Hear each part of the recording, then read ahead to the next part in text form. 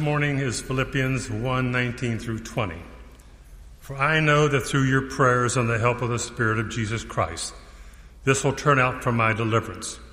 It is my eager expectation and hope that I will not be at all ashamed, but that with full courage, now as always, Christ will be honored in my body, whether by life or by death. For to me to live in Christ and to die is gain. If I am to live in the flesh, that means fruitful labor for me. Yet which I shall choose I cannot tell. I am hard pressed between the two.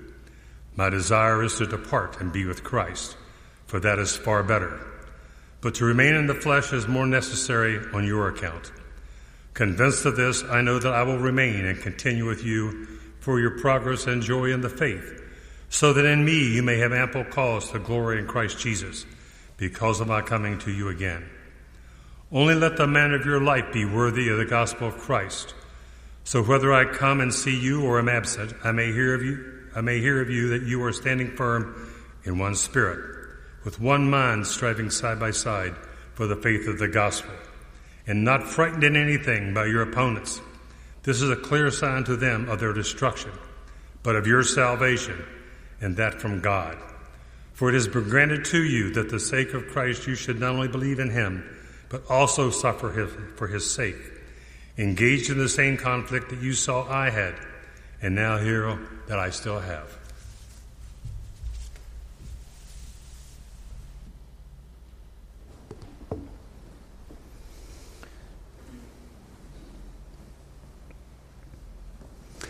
So what is deliverance?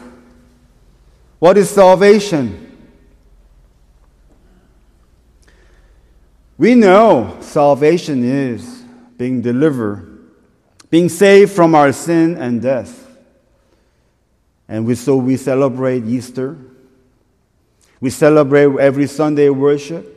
Actually, we celebrate every day for this deliverance from sin to death.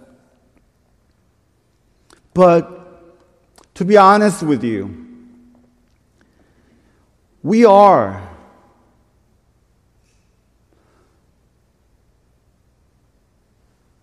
know it. We know salvation. It's vague.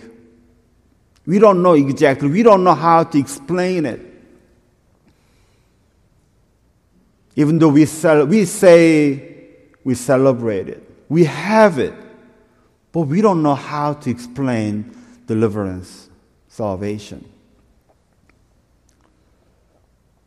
Do you know?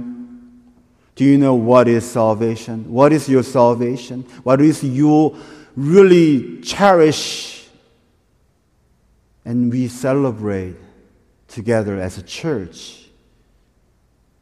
And we have the joy. Do you have this joy? Great joy. But the question is, if we are saved, from what? When have we saved? Because we are still sinning. We are still in sin, in brokenness, in this world, until we depart, until we die. Our pain, our sorrow will be continued. So what in the world is salvation? What is deliverance for us? Soteria, in Greek, deliverance, salvation, soteria. It means comprehensively deliver or save from present sickness, trouble, danger, anything we want to be saved from. That's soteria, salvation in the early church. But we know we Christians are not free from the troubles, sickness, right? Accident. then how can we rejoice in the Lord for salvation, for deliverance? How can we rejoice? How can we celebrate every time we gather in church on Sunday?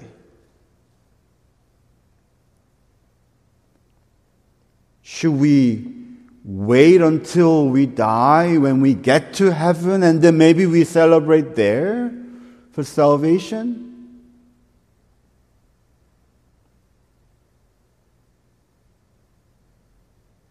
But how come Apostle Paul encourages us to rejoice in the Lord always? And God says, every day, rejoice, glad in it, because God made the day. Any day. How can we do that?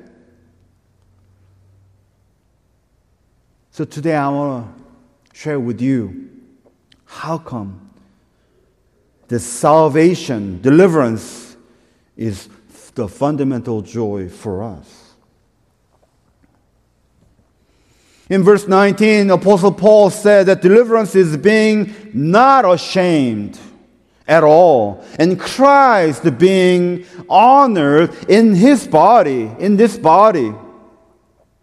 With the help of the Holy Spirit of Jesus Christ, whether by life or whether by death.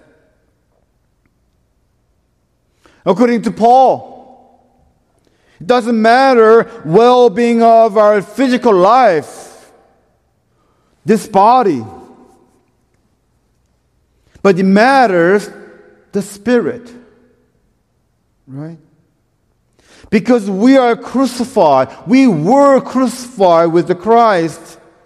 And Christ, in the faith, Christ lives in us. So we must not be ashamed at all in what we do. Only Christ be honored for our being, for our doing. This is a deliverance.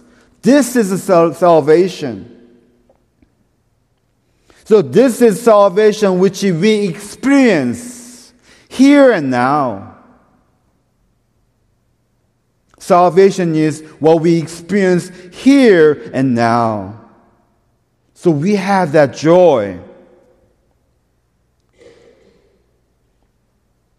But how can we live like that?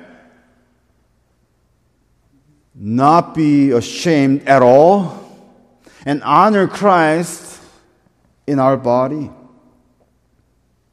When we are in sin, in this world, even though we know we are not of the world, but we are in the world, we are suffering, and the world, the broken world, make impact on us.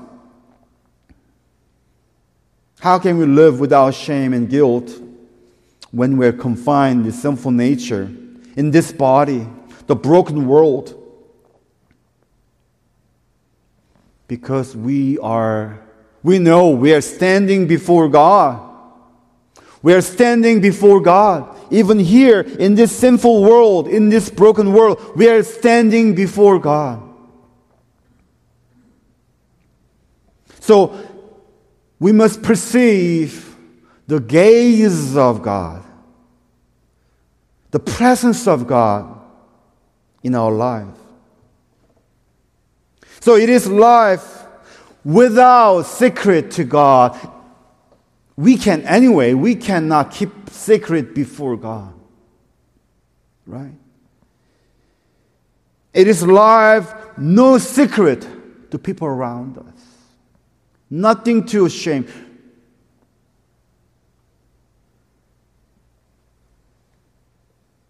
But it doesn't mean that we live perfect life, flawless life.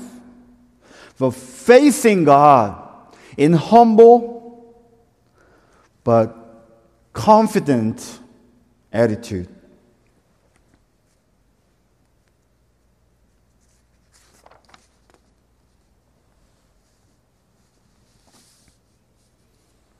So it is being assertive. Assertive is the attitude of a Christian who finds joy in deliverance from shame, but honoring Christ. What is being assertive? Are you assertive? Are you assertive? Can you be assertive to anyone? I mean, encountering people with the same attitude, regardless of who the person is, right? Being assertive. Because when the whole world cares for external perspectives of us, right? The world just cares for external perspectives. Money we have, the position we have, the education we have, right? They only care for that. But Christians care for inner perspectives, the knowledge of God, the redemption by Christ, the abundance in God. We care for that, inner perspectives. So Jesus was assertive always to anyone. We know he was poor. He was from Nazareth, which is really people despised. He was technically a homeless person. But he was assertive. He was not even educated. And had nothing to be proud of his family. Right? But he had the same attitude towards anyone, to the rich or poor.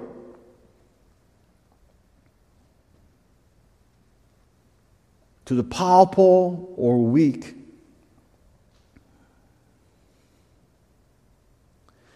So Apostle Paul said, For to me to live is Christ, and to die is gain. To die is even gain. To die of my external perspective is gain, because only left is my inner perspectives.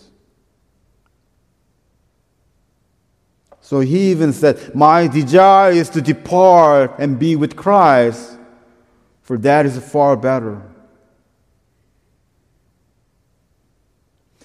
So decreasing himself, decreasing myself in our body is increasing Christ in our spirit. It's automatic. But if we try to increase our body, increase us in the body, this body, will decrease Christ in our spirit. We have to choose. We can't do both. So this is deliverance. And this is salvation and being in the heaven. You know what? Sometimes Christian claims heaven is a far better place of no tears, no pain. But you know what? No one wants to go to heaven ASAP. Right? Do you want to go to heaven today, right after this worship? No one. No one. Even they are in such a pain, even they are such in trouble, nobody wants to go to heaven ASAP. Because their heaven is the place they want to go, they want to be after they live in this broken world as long as they can live. As long as they can enjoy. And after they die and they think they go to heaven. But you know what? If they do not experience heaven here and now, how can they claim they have deliverance? How can they will be in heaven? If heaven is here, heaven is here. I don't know.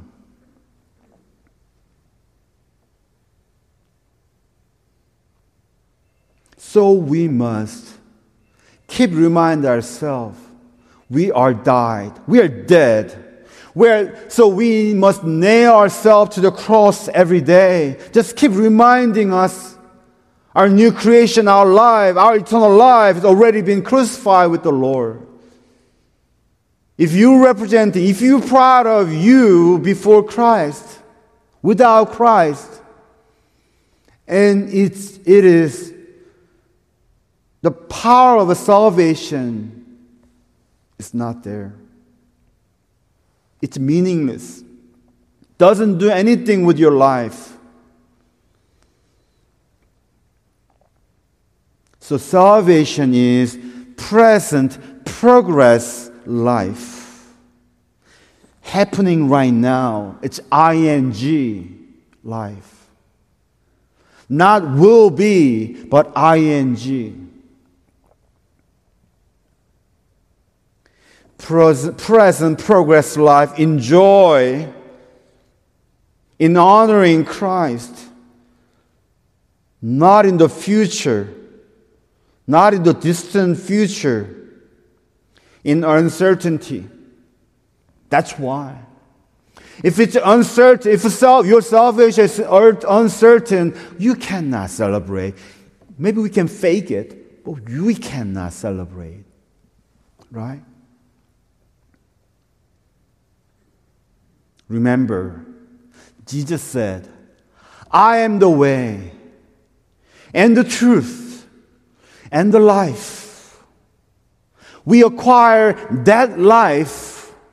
Accepting Jesus Christ is not just concept of Jesus Christ, concept of salvation, but accepting Jesus himself, the life itself, the eternal life itself. And Jesus said, I am the life. Now he didn't say, I will be the life. He said, I am the life.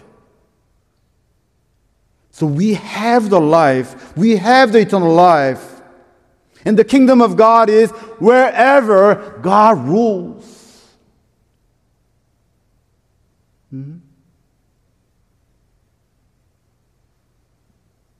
If your family, if your living room, if your office, if your classroom, if your workplace, wherever you are under ruling of God. You are in the kingdom of God. When the people under the ruling, they're obedient to God, they're in the kingdom of God. And God rules the world anyway, but people just deny it.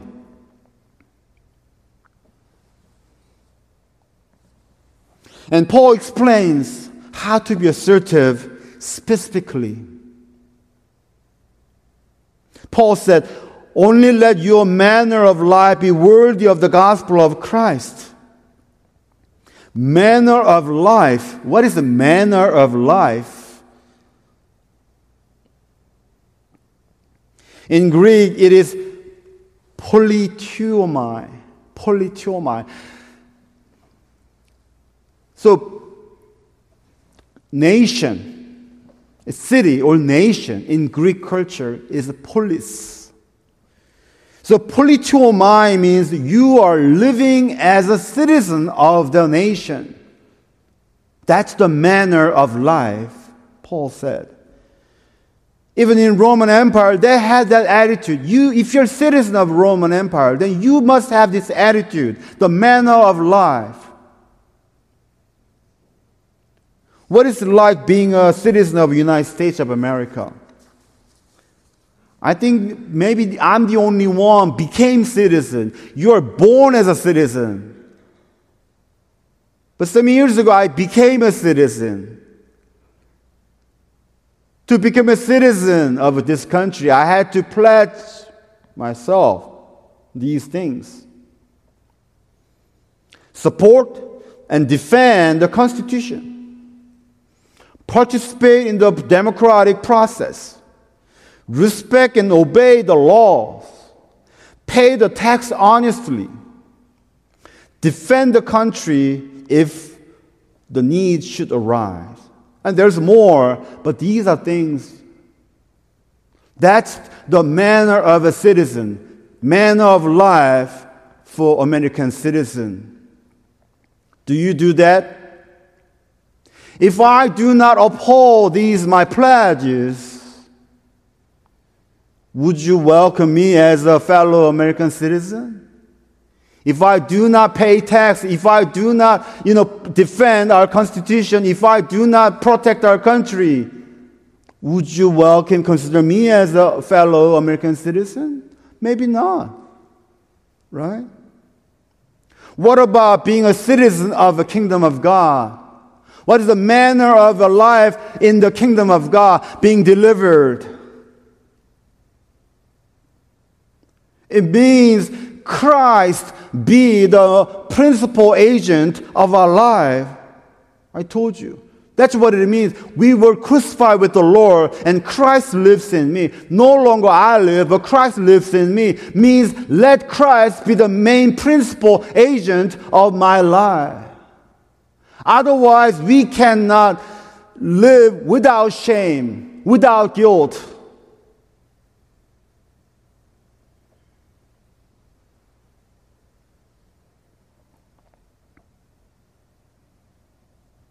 Do you live as a citizen of kingdom of God?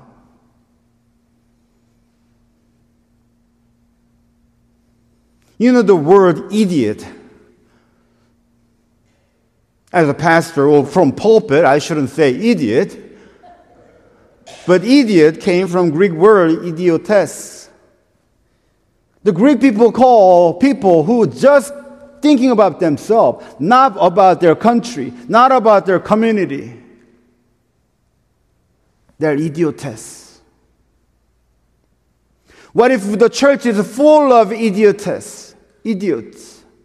Only consider for themselves, only care for their life, only care for, my family, my country, my money, my whatever, my, me. Then what about our country? When God entrusted United States of America to American Christians, if we don't care and we're all being idiots, then what's going to happen? We just wait until we're done with this country. When we get to heaven, we will have a great life. No. God intentionally called us and saved us and called us and sent us into here, right here, Ephrata, in Lancaster County, in Pennsylvania, United States of America, intentionally, right? We are responsible for sin and evil and violence of this country. Do you love this country? Do you love your country?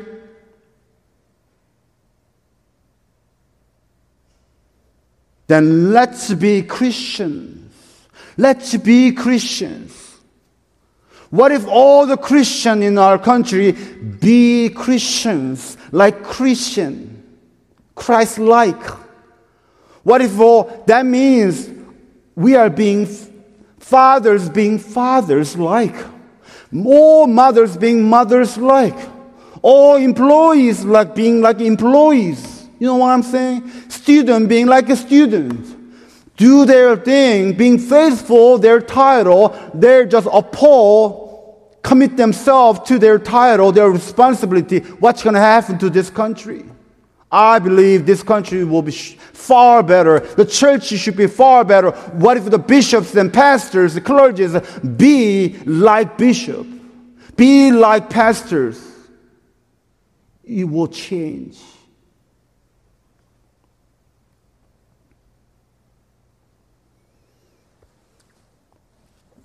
And Paul explains more specifically about being assertive and the manner of life. Manner of life be the worthy of gospel of Christ. Paul said, so that whether I come and see you or am absent, I may hear of you that you are standing firm in one spirit, with one mind striving side by side for the faith of the gospel, and not frightened in anything by your opponents. This is the clear sign to them of their destruction, but of your salvation, and that from God. It means being a church, striving side by side, like a fellowship, work together, partnership together. We strive together. That's how we achieve being the manner of life, the worthy of gospel of Christ. Standing firm in one spirit. Your spirit? No, Christ's spirit. The spirit of Christ. We have to strive to be in the same spirit with the Christ all the time.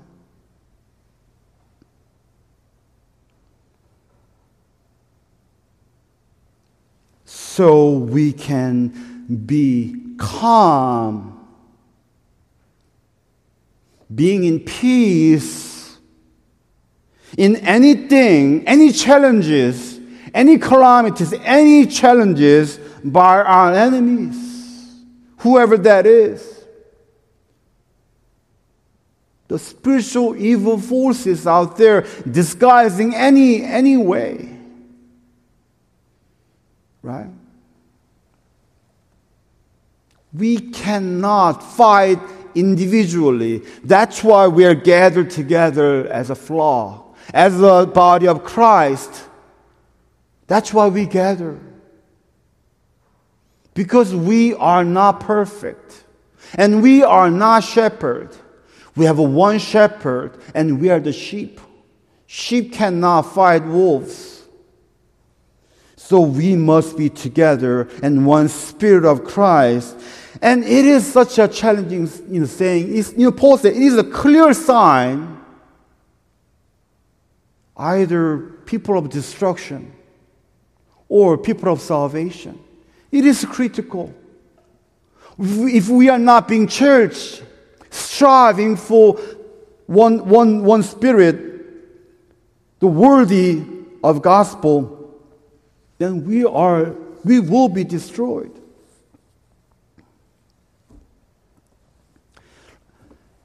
First Church Ephrata, are we in one spirit? Are we in one spirit? One spirit coming from empathy. Our church, I know you guys care for each other. Even you care for the people, strangers out there. Even homeless people out there. Yes, knowing the heart of Christ, and we share, that's being one spirit.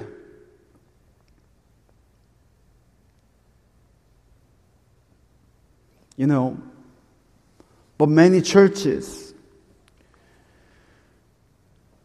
they're being calm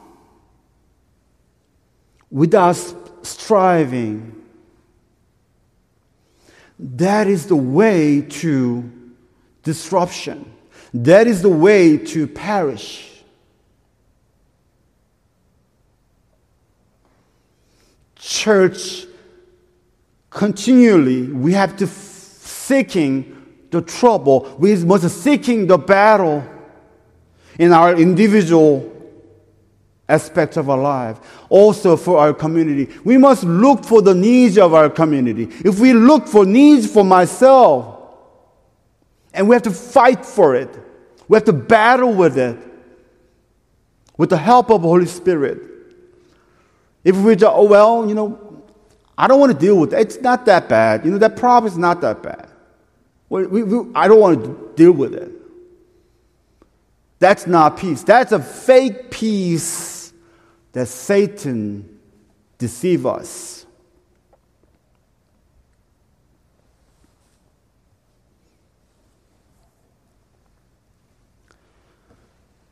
Dear saints of church in Ephrata, as Apostle Paul challenges church in Philippi, his letter challenges us as well. He said, "For it has been granted to you that for the sake of Christ you should not only believe in him, but also suffer for his sake, engaged in the same conflict that you saw I had, and now hear that I still have."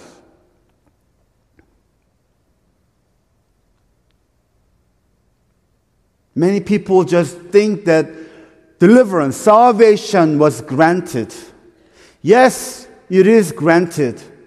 You didn't ask Jesus, but Jesus gave it to you, gave it to us. But we know this grace is not free. Salvation is not free. Just Jesus paid for it, and Jesus wants us to join him.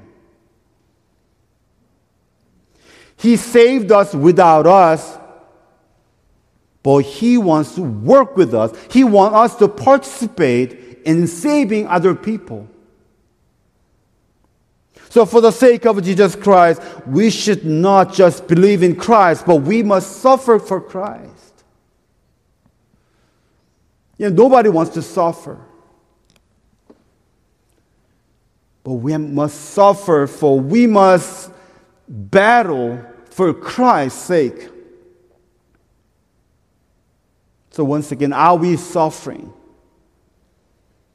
Are we sacrificing for Ephrata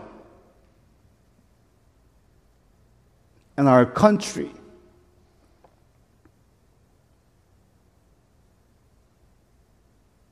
Many Christians watching news and they grieve, right? Nowadays.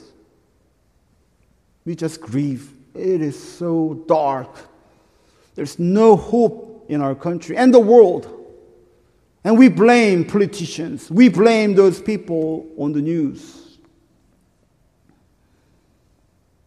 Let me ask you though, why the world is so evil and broken? Have you thought about why the world is so evil and broken? Because there are so many bad people? No. Always we had bad people out there. No. Because so many good people being quiet and do nothing. I'm saying Christians, churches. Because we believe God is only our God. And Jesus is the only Christ. And Jesus called us church. We are the only hope of the world. And Christians do being silent against the evil, injustice, poverty, hunger, and whatsoever the needs out there. Violence. We being quiet and we do nothing. Then the world is just continue to be evil and broken. Violence is powerful because our fear is powerful, right? If we do not fear for the violence, violence means nothing, right? And we know how we deal with the violence, how we deal with the evil. Jesus showed us. We must be pure. We must live without shame. We must honor Christ in our body. Church growing is not so many people fill in the pew. But revival in you, in your life and my life. When we live like that, we will both challenge the people around us, and also encouragement for them. And we being transparent. We're just purely transparent. I told you, people can see God only through Christians. We are the window for the people. But if we are dark, we're dirty, then people cannot see God through us. So, friend, let our attitude be the worthy of gospel against the evil and violence. And let our deliverance, our salvation be real and making progress here and now. So Christ is being honored in us. And we are in the paradise today with the Lord. Amen.